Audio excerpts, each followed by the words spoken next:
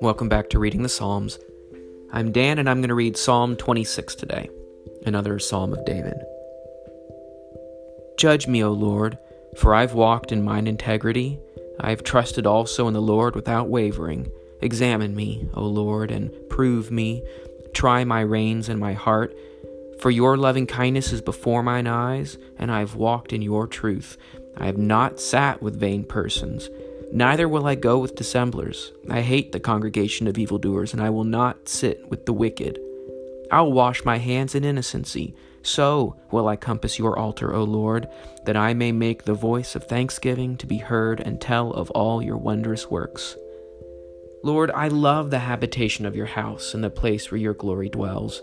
Gather not my soul with sinners, nor my life with men of blood, in whose hands is mischief and their right hand is full of bribes. But as for me, I will walk in mine integrity. Redeem me and be merciful to me. My foot stands in an even place. In the congregation will I bless the Lord. I like this psalm. It seems to well fit the time that we're in. We're trying to do a good job. We're doing well. We're hanging in there. These are difficult times, and we're trying to stay right and trying to do good and trying to serve. And we can even confidently call God to look at us, to see what we're doing.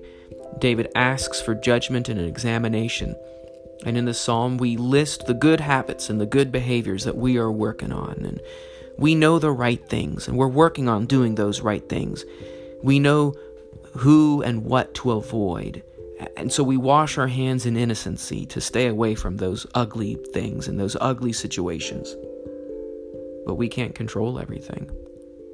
We need God to make right the circumstances that are out of our control, and we're living in a world out of our own control. In this psalm, we pray to God, don't let us be caught up in their foolishness. Don't let us be swept up by their self-absorbed, frantic fear. There are so many people reacting in fear. That phrase, hurting people hurt, is becoming more and more true in this time of so many people hurting. And so this is the right psalm for us right now.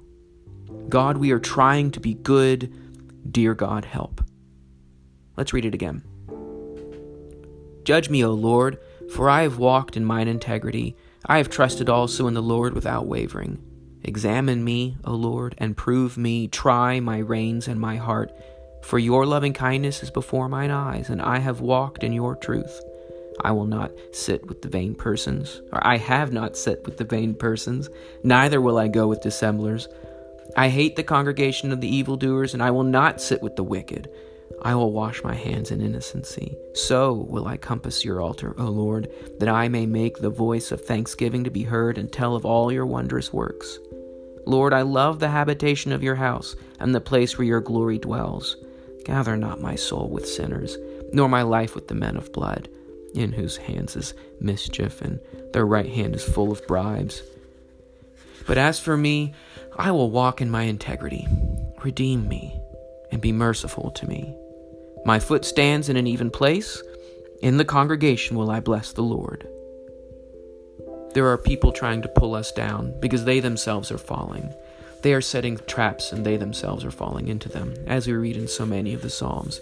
But like we read in verse 11, but as for me, I will walk in my integrity. Redeem me and be merciful unto me.